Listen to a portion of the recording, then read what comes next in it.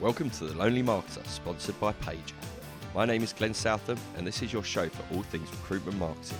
We share the challenges, the successes, advice and the screw-ups from the leading marketing talent working in recruitment, and most importantly, find out what their favourite swear word is.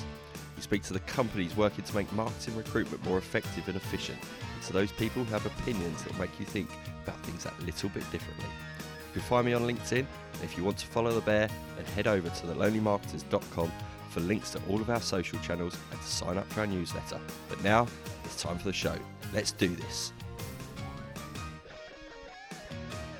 Hello everyone, welcome to The Lonely Marketer, episode number 87, I believe, and I'm joined by Helena Sullivan, who is the Group Marketing Director of Trinnovo Group.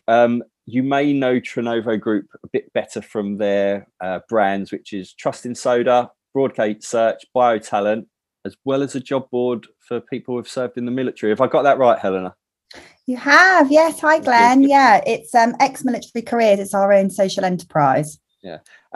Helena is relatively new to Trinnovo Group. I think we discussed before we hit record, is 6 weeks in, but she's got a wealth of experience. I think I can put you in the veteran bucket.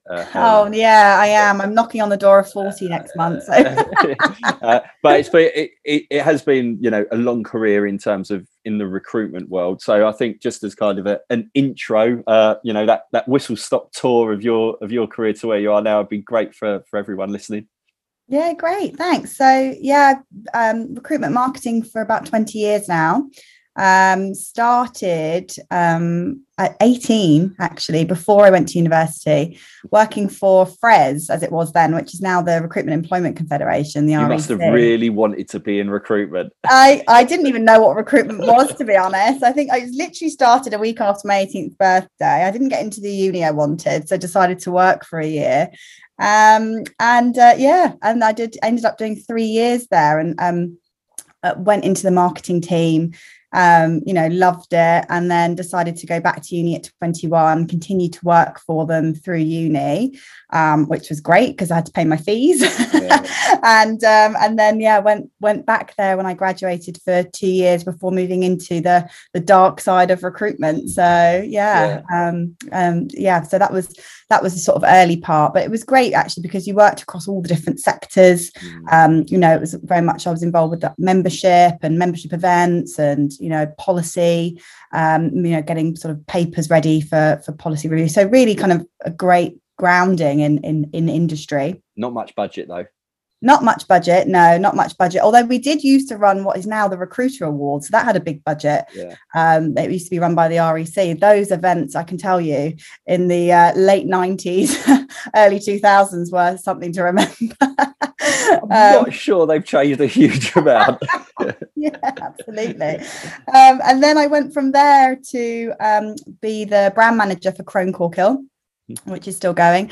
And during my time there, they went through a number of buyouts. So the last one being Advantage Professional, which was a huge, at the time, sort of top 10 size-wise, US-based recruitment business. So big transition there into sort of a rebrand and trying to sort of shoehorn the US into a UK, facing, which had its challenges, as you can imagine.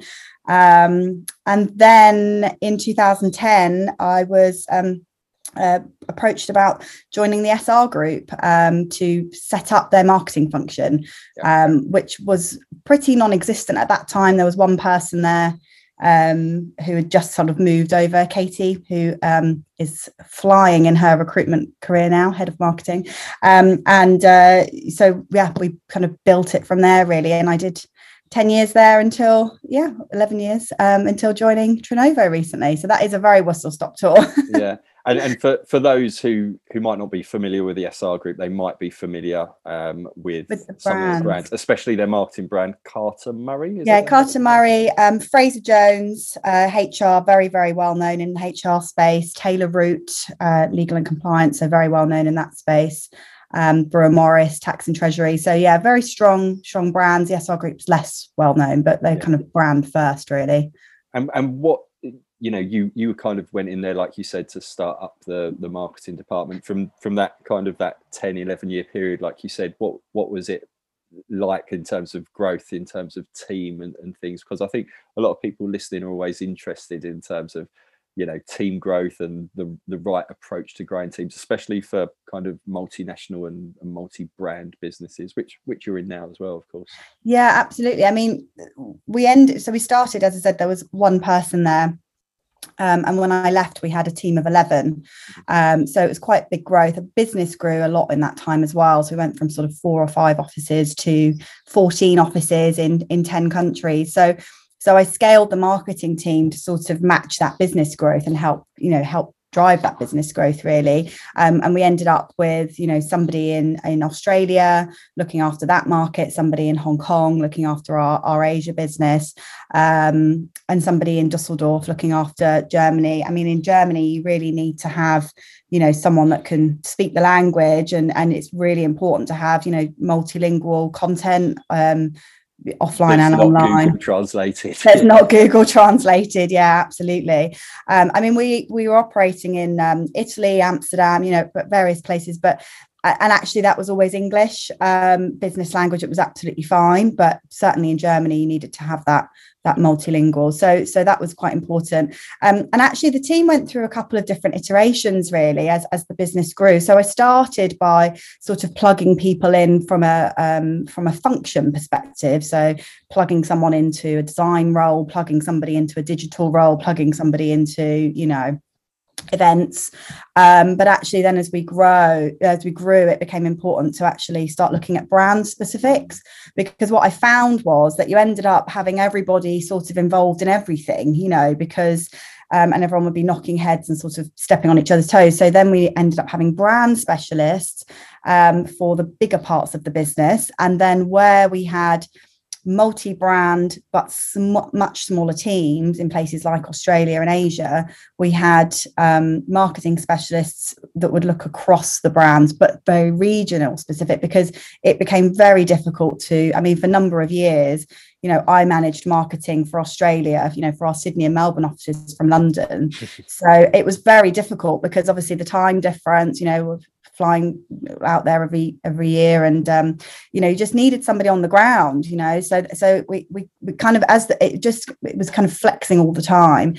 So we ended with the team of 11. We ended with sort of brand marketers, location marketers, and then specialist functions. So as I said, digital design, etc., that they would all lean on and work with. So that's how we ended up sort of, at the end. But it did need to go through a number of iterations, really, as the business grew. I think having that agility is important, even more so in a recruitment business, which is quite entrepreneurial. Sometimes as marketers, we're hit by the news that, oh yeah, we're opening up an office in a new place next week. Can you help us? And I think, because this conversation comes up quite a bit, is like, well, how do we grow the team? What do the roles look like? I think it's important to say there's not going to be one fixed way that's going to work. Like you said, if you've gone through iterations at SR Group, and I'm sure you're looking at it now at Trinnovo, which we'll come on to, is that being able to retain that agility to adapt to what the business needs from a sales function, location function is key. So don't kind of get stuck in your way, I think, in that sense, is it? Yeah, absolutely. You've got to be agile, and and also presents opportunities. I had somebody go out from the UK team that went in and set up the Australia marketing on the ground function, which was a great opportunity for him. I mean, he's still doing really well in recruitment marketing, but and it provides opportunities in the team. But recruitment is very fast paced, and you say we're opening next week. I actually had one where we opened last week. We've now got this brand in New York. It happened last week, didn't you know? No. Yeah. But it's just the nature. It's people led business. If you found the right person, you sort of acted on it quickly. So you needed to be agile and be willing to sort of flex things around, really. And how do you think, like, in terms of tactics and things that have changed over your career? We're very similar ages and had scarily kind of like similar journeys in the types of businesses that we've worked in. But What do you think has changed in terms of, recruitment marketing in what we do, how we do it over that period? Oh, well, I mean, God, where do you start? I mean, it's a totally different world, isn't it? I mean, I remember even when I started at the SR Group, which, as I said, was in 2010, it wasn't that long ago, 90% of their budget at the time was spent in print media advertising. We were all poring over these tiny little, adverts, 30 to a page. It's just, and I mean, that just, that has just completely moved on now. But don't need to proofread anything anymore. You can just edit. Yeah, I know. And just having tools like Canva and, I mean, just all these different things, but it just, but I think, the biggest shift change is obviously going to be technology. But it's actually that sort of integrations piece for me, how those sort of the recruitment tech out there now is and everything sort of building your tech stack and having all of those things integrated, your CRM, your marketing automation tool, your recruitment website, all of that stuff, I think, and just being able to really deep dive into your candidate journeys, how people are finding you, what they're doing once they found you, what's getting them through the door, how you're pushing people down that funnel on the client side as well. I think that's the biggest shift change, really, and gives us a lot of insight. But there's always, it's always going to be a bit of a bumpy road to implement this stuff, because more often than not, you're working with, data that isn't always as, great as you'd like it. The tracking's not always as you'd like it. So, at the moment, I know we'll come on to Trinnovo, but the first thing you've got to do is kind of get your house in order, really, and then you can start to sort of build on that with that sort of tech stack. Yeah. Do you think your own kind of skill set has changed in that time, in terms of being more involved in that tech stack? It's a very blurry line, isn't it, now, between kind of brand, marketing, technology, integration. But my opinion is that the best marketers, or the most progressive marketers, who are going to make the most impact and probably get the highest standing within recruitment businesses, are the ones who actually want to be involved in all of that, and understanding that the tech, whether they use it as marketers day in, day out or not, all feeds into that bigger experience piece for candidates, for clients, and for internal staff. So did you naturally gravitate to being involved in that, or were you one who's like, I don't want to be doing this type thing? Oh, no, I definitely, naturally. I mean, I'm really interested in it. I'm a bit of a data geek. I love technology, and as you say, it's all about the experience, and I was always very passionate that if I'm spending some money on something, I want to know that there's a return, and I don't know the answer to that unless I've got the right tools and the right tech in place and the right tracking in place. I don't want to go into a room and have to push for, a £1 million budget if I can't say, oh yeah, you can't put a value on that. Finger in the air, it just doesn't add up. We're in a sales business, it's all about the bottom line. And when it comes to that kind of spend, and you've got, you need to think about, what revenue needs to come in order to pay for that stuff, and how you're going to help drive that revenue. So I think that's really important. And, yes, it's a natural evolvement. I mean, we didn't just wake up one morning and have all of this tech at our fingertips. This has kind of been a gradual process. So I think those of us that have been around for a little while have sort of, we've grown up with it, haven't we? We've kind of had bit by bit added in, looking at how can we use that. I mean, I remember when I started using LinkedIn, and we had to do a business case to get 5 recruiters a recruiter license. It's like this huge thing. It's like, you don't even think about it. No, you wouldn't even consider it. But the just putting, and actually we were one of the first sort of enterprise clients with LinkedIn, so I was a bit of a guinea pig, actually, and they did a bit of a case study for us to then go and sell into other businesses. But I was really passionate about, and I've still got a great relationship with a lot of the guys over there, because I was really passionate about it, and I just thought this is going to be absolutely game changing, and I really wanted us to kind of be the ones that were sort of, and we had a couple of really good senior senior advocates of it in the business, and we were able to really push it through. But there was a lot of nervousness about it. We don't want to, what is it going to do? It's going to take our business away, and that sort of thing. So, so as I said, it came in gradually, and you just sort of take product by product, platform by platform, tech by tech, and now we're hit where we are, really. You from conversations we've had previously, you've always invested quite a lot on the digital side, haven't you? On the website, in terms of just like you say, justifying budget and getting quite big spend there. Was that what made you think we need to invest a lot of money into the website development and driving traffic to the website? Was it just purely we need the candidates, so we think that's going to be the best avenue? Yeah, I think it was an easier sell internally because the money was already being spent. There was a healthy marketing budget, but it was being spent in places that we couldn't track. We didn't really know what was working. So it was always about sort of diverting bit by bit. So as I said, when I started, there was I would say it's about 90% of budget was print advertising and those kind of, old school sort of methods. And, over a couple of, 2 to 3 years, we, took 20%, just gradually repurpose those funds for new activities. We're able to track, do a report, track some more, tweak it, deliver a report to the senior leadership team about what that had generated. And when you can see those results, that then becomes a much easier conversation. I think it's marketing 101 as well, what you were saying there. It wasn't like, right, we're spending £1 million here, we're stopping spending £1 million here, let's spend it here. It's right, let's try something, keep trying it, rather, do the evolution rather than evolution. Yeah, absolutely. And you've got to trial things. And, you've also got to consider that some things will work better in some locations and for some sectors than others, so it's not a one size fits all.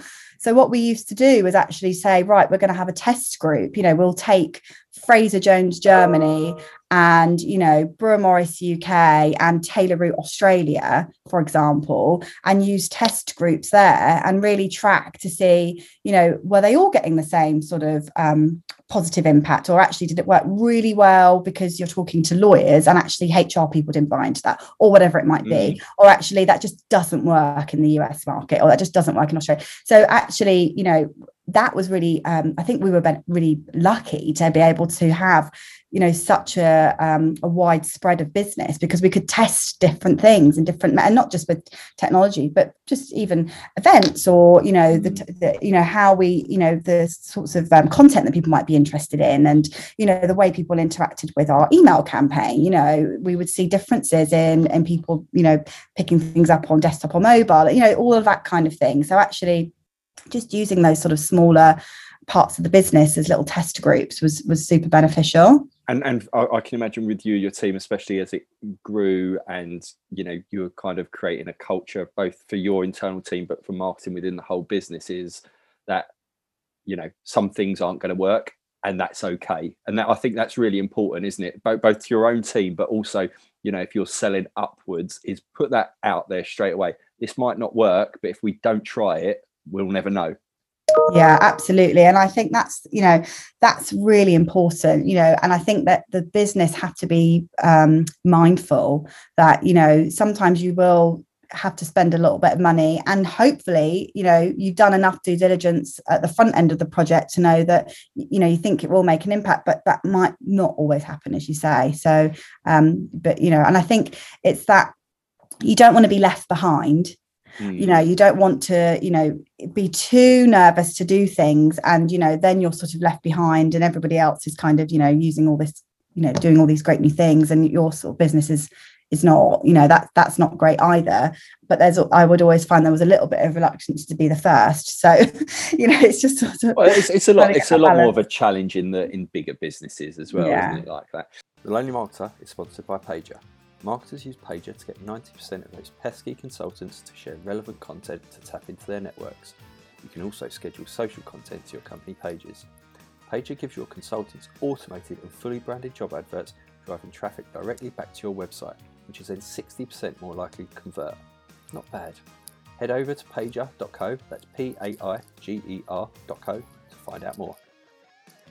If we fast forward to now, I'm going to getting a little bit personal. What is 9 years into your SR group, you got pregnant and had your first kid. Yes, I did, Ellie. And then you came back to work for a bit. Then you got pregnant and again then had and another one. Kid. So, two children. It took a while, and then we had, like buses. So 2 children in really quick succession, and that effectively, took you out of the recruitment marketing world. We've already said it's very fast paced for, effectively for 2 years. Yeah, I would say so. Yeah. And I know the answer to this because we've spoke about it, but how was it? And it's very recent that you've only just come back. With 2-3 months kind of back at work type thing. Well, 6 weeks actually. Six weeks back. How was that? That 6 months when you knew that you were coming back to work and you'd effectively been out for 18 months at that point. How was that making you feel? Was there anxiety? Was there nerves? There? Absolutely. And also, we've also had COVID. So I went on maternity, just that small thing that also happened. So, I went on maternity leave on the 28th of February last year. And at that point it was sort of, oh God, what is this? What's happening? And obviously, we had businesses in Asia, and we already knew that there was a big thing happening, and but I literally went on maternity leave, and then a few weeks later lockdowns, etc. So it was kind of returning to work, but also returning to what a different working world. I didn't really know what to expect. I didn't know what was going on. And it was interesting because when I started thinking about Trinnovo Group, after they'd contacted me, and just thinking about returning to work and all of those things, I'd kind of had a bit of a digital detox while I was on mat leave, to be honest. Apart from sort of the Friday night Zooms with friends and family and whatever, it just took the opportunity just to be with my girls and my husband, but I kind of put my phone back on, as it were, and jumped into LinkedIn for the first time. And the first thing I noticed was that the world seemed a bit kinder. The kind of content that was coming up in my newsfeed on LinkedIn, and the sorts of things that people were posting and talking about, it was just very, very different to the world I'd left last year. And, it was very much about, as I said, kind of being kinder, well-being, diversity, the importance of some of these conversations and things that are going on. And I think that was the biggest. I thought, God, actually, there's been a huge shift here. And from a marketing perspective, that kind of underpins, the kind of things that people want to be talking about, and it should direct your, the sort of events and things like that, and webinars and things that you're doing. And I've joined a business that is super passionate about that anyway, but we'll come on to that. But so it definitely seemed like a different world. From a knowledge base, I felt like I was just thinking, I just don't know what's going on right now. So reached out to my network, including you, Glenn, and spent probably about 3 weeks just talking to people, which was wonderful, actually, just to kind of reconnect with people and just hear, what the challenges were, what new technology was out there, what had people been up to. Was there some like imposter syndrome kicking in? Did you feel that kind of thing potentially? Yeah, or not? I mean, I think I just felt very anxious. I mean, coming back to work as a mum or a parent returning from a period of leave, I've had a number of friends that have done it. I've done it once before.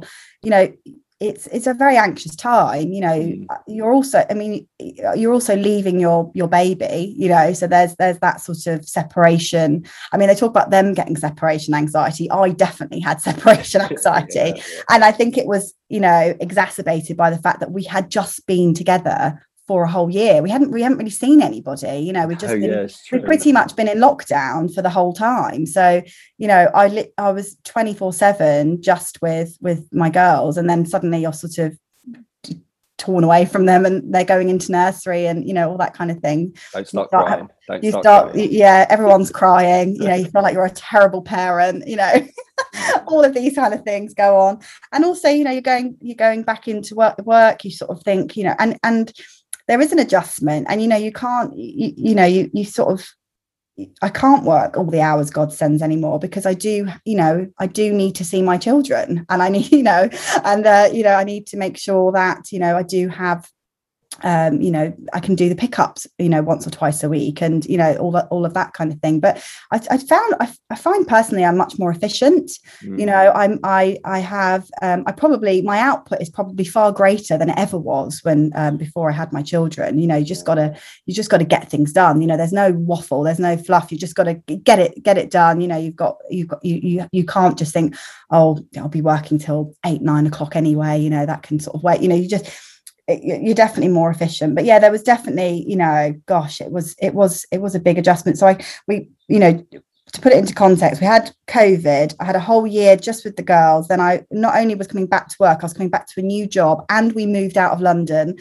So we definitely sort of piled it all on. Yeah, it feels like potentially, it sounds really strange saying this, but I think we've got to take the positives as much as we can over the past, you know, year, 18 months, is that, you know, COVID in some ways for you, and all the changes, the accelerated change that happened in the world of work, has probably kind of like benefited you, you know, whether it is businesses, and certainly the business that you're in now, you know, they're more understanding of different pressures and time, parenting, family, friends, whatever pressures is it in a roundabout way.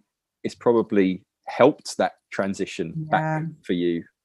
So coming on to, you know, Trinnovo, like you say, you left SR Group after the best part of 10-11 years, and you joined Trinnovo 6.5 weeks ago, or 5.5 weeks ago. Very successful business, very you know, they're out there, people know the brands, I feel anyway. What was it like going in there, you know, as a group marketing director, and, you know, kind of taking control of a marketing function of a business that's doing well already? Because in some ways, that's more of a challenge than going into a business where, you know, there's not much there and you need a lot of work to do. Yeah, it is. I mean, they're doing some great work, and it's extraordinary that there's only been 2 people in the marketing team doing what they've been doing, and hats off to Lucy and Alfie. I mean, they absolutely smash it. You know, I when I first saw the brands and saw what they're doing, I was thinking, oh, they've got a big team here. They don't, and they've been doing a fantastic job of, you know, that kind of what I call the content and communities piece. So are you still hiring? Yeah. So if anyone's listening, you know, oh god, yeah, we've got 5 vacancies in the team now. Well, I would say 4.5 4.5 vacancies. Yeah, so I'm just doing that, but I'll come on to in a second actually what that's going to look like. So content and communities piece. So Trinnovo Group, the brands are very, very strong with their community. So they're probably most well known for Women in DevOps, which has become a massive global movement, representing women in that space, in the DevOps space. It's been going for a few years now. It's absolutely huge. It's so big, in fact, that Apple are now sponsoring it. I mean, you know, the biggest tech company in the world came to us and are sponsoring it. It's really, really exciting. There's a number of other sponsors. Yeah, it's really, really amazing. So and then we've got, you know, a number of other groups like that, and they're really there to kind of information share. There's webinars, podcasts, you know. Actually, a lot of it isn't about jobs and recruitment. It's actually just about what's happening in that space, which I think people find super valuable. So and then they've got the sort of that sort of comes under the sort of Soda Social, and then you've got the Bio Talent Social and the Broadgate Search Social. So they're all doing some fantastic work there. I think the piece that is where I'm going to be a little bit more focused on is around that commercial marketing and sales support marketing. I think that's the bit where we're going to be sort of growing putting some new heads in to really grow that out. And I think that, everything from the pitch, the actual pitch and bids work, building that library, right through to sort of account-based marketing, digital success, using digital to drive lead generation, all of that kind of piece. So some of the stuff that's, not visible, everything that people knows about the brands is quite visual at the moment. Like you say, it's events, it's tangible.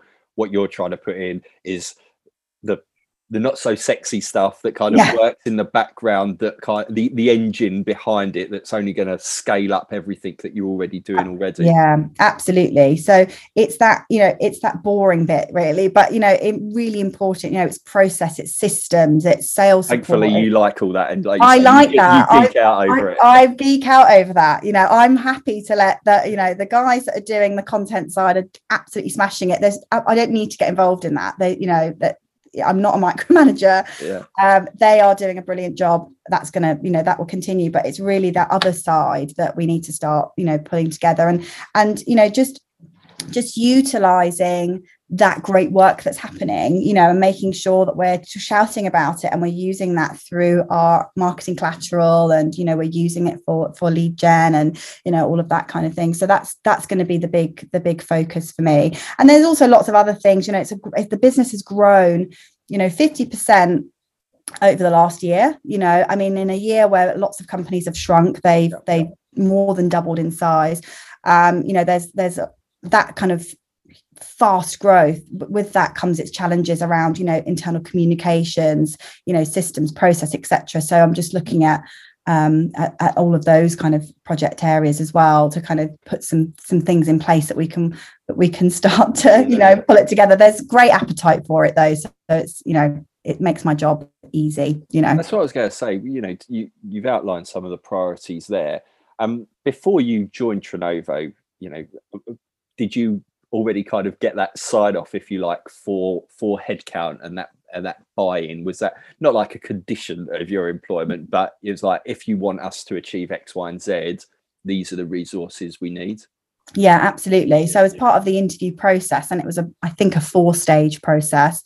I had to, the final stage was to present to the board, which I had to do on Teams. I know normally I would have been probably in a boardroom environment, standing up, doing that. I'm very comfortable doing that, getting your whiteboards out and everything. I'm very comfortable presenting, and this was very strange because I had to use Teams, which I had not really used before, and as you know, when you share your screen and present, you can't see anybody, so I had no idea if people were still there, if they were really engaged with what I was saying, if they were listening. So it was a bit of a strange thing to do, but yes, it went well, obviously, because they hired me. But I had to look at the 3-year plan, and the great thing about Trinnovo is they've got a very, very strong idea of where they want to get to.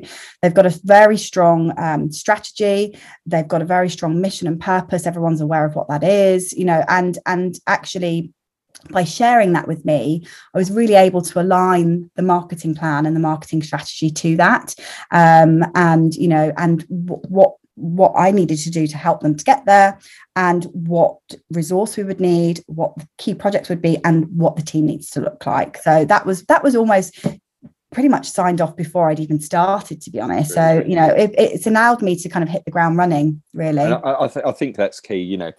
There's plenty of people who I'm sure have experienced interview situations as marketers where they might not get that insight, but still say, "Oh, can you come up with a marketing plan for the next year?" with no information. And you're just like, no, it's impossible. So I think having that transparency, before you're even on the payroll, says a lot. And I think there's an important lesson in there in terms of what you were saying as well, for anyone who's listening who maybe on the job hunt or are interviewing and maybe looking to take even like a step up from from an exec to a manager, or a manager to like a senior manager type role, is that you need to kind of position yourself as what you want to be, and set your stall out in terms of what you expect from this role, not in terms of demands and ultimatums, but put that in early in any interview process, because otherwise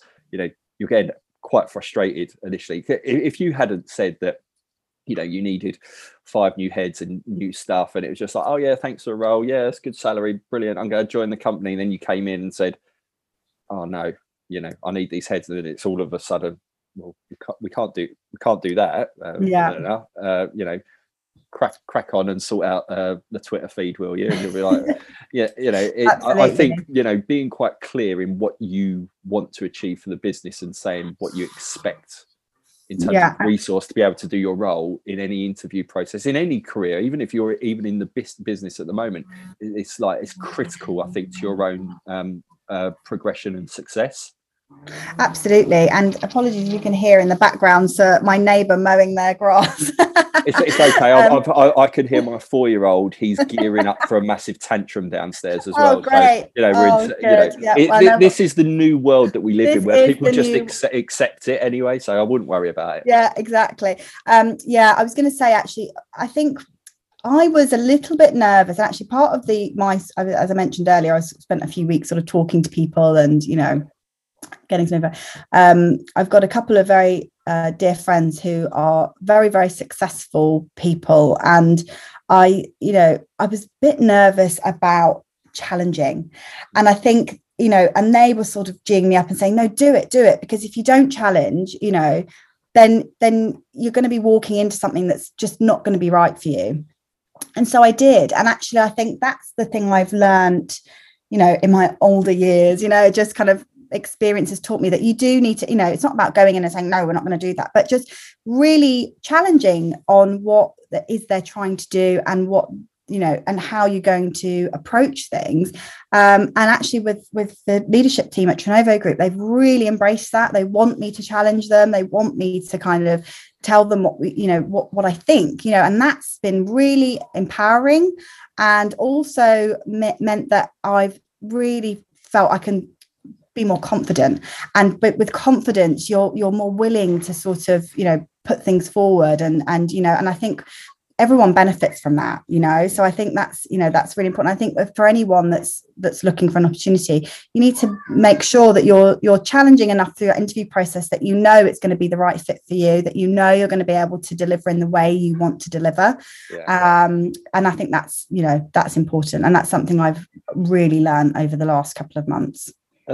Still learning after, you say, 20 odd years. Every day's a learning day. Every day's a learning day. I think like those uncomfortable conversations, or at least you're creating these uncomfortable conversations, how they might go in your head, whether you're interviewing for a new role or, you're asking to do a new project and you want to spend a load of money on a new website or a new bit of tech, is that those conversations are a lot more uncomfortable in your head than they usually are in reality. I'm exactly the same. But if you do just do it a couple of times, it makes things like that a lot easier. But it sounds really exciting. What's next then? I know we're only 5.5 weeks in, and you outlined kind of what the 3-year plan for Trinnovo is. Are you trying to potentially replicate team size, everything like you did at SR Group? Are there things that you're going to try and do differently or anything like that? What does the next 6 months, a year, whatever, look like? Yeah, I mean, I think there will be some differences. I think there's some things that we need. We need a designer in the team. I've worked with some brilliant designers over the years, and for the last 15 years, I've had someone sat next to me. So it's a bit of an adjustment to have, an outsource, that being outsourced to an agency. So we need to rectify that quite quickly. And just having someone own digital, I think, it's just goes without saying, doesn't it? You need that. But I think in terms of the rest of the team structure, it will be a little bit different. As I said, we're going to have a kind of content and communities team, which is pretty much the existing team that's there now, and then that kind of commercial marketing team, which we'll build out. So that's a slightly different. And my thinking with that is that if you've got 2 people sort of heading up those 2 separate areas, which are a different skill set actually, and different passions, etc., then as we grow into the US, which is going to be really our biggest growth area, as we move in and need to sort of plug people in there, you end up having 1 content communities, 1 commercial marketing that report into that, London-based head of role. So and then you start, doing the same in DAC, doing the same, so that's how I think I'm going to scale it at the moment. So, but obviously, like we're say, agile. Go back to the very beginning. With agile. A fascinating conversation. I think fascinating kind of career journey for you, with a lot of practical insight for people to leave. But as always, we end the episode with kind of 5 quick fire questions. What is your favorite brand? Oh, at the moment, it's Who Gives a Crap. Okay, They are brilliant. If you've not heard of them, everybody, please use them. They're a brilliant social enterprise. They donate 50% of their profits to putting water sanitation toilets into places that don't have it. They provide toilet paper, tissues, kitchen roll, etc. Brilliant brand, really quirky, lovely products. Same price as your supermarket brands. So they are my absolute number one at the moment. So Who Gives a Crap? Love it. Yeah, I like the way you answered that. So if I just gone favorite brand and you just went Who Gives a Crap, people would have thought that you were just being rude. I know. I wasn't sure if I was allowed to say that on the podcast. Is this before you can say whatever you want, as we'll find out at the last question. What's your favorite sound? Well, it's got to be the ice in the gin glass, hasn't it? Clinking nice. Away. Or I would say the sea at the moment, just longing to go on holiday, as we all are. But especially glass in ice in a gin glass, because you haven't been able to drink for a long period of time when you drank it twice quickly. No, I have not. But you can rest assured I've been making up for it recently. Yeah, I can imagine. You're a self-confessed geek when it comes to tech. What's the bit that you couldn't live without?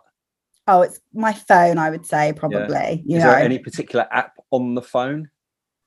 My calendar, which is, I know, really boring, but I've got a lot to fit in, and every 5 minutes is sort of allocated to something or other with the children, with work, etc. So that is, I know, a bit of a boring answer, but I couldn't live without it. No, well, we'll just forget stuff, including kids, I think, for if we did have this thing. If you could do any job in the world, you've had 2 decades worth of working in the recruitment industry. If you could do anything in the world, though, what would it be? I'd like to be a florist. Oh, lovely. I like that. You weren't expecting me to say that. I'm obsessed with fresh flowers. I go and buy and hunt round for lovely flowers every week or two, and I just absolutely think that it looks like a sort of idyllic thing to do. I'm sure it's not, because you have to get up at 4 o'clock in the morning and go down to the flower markets. But are you good at growing your own?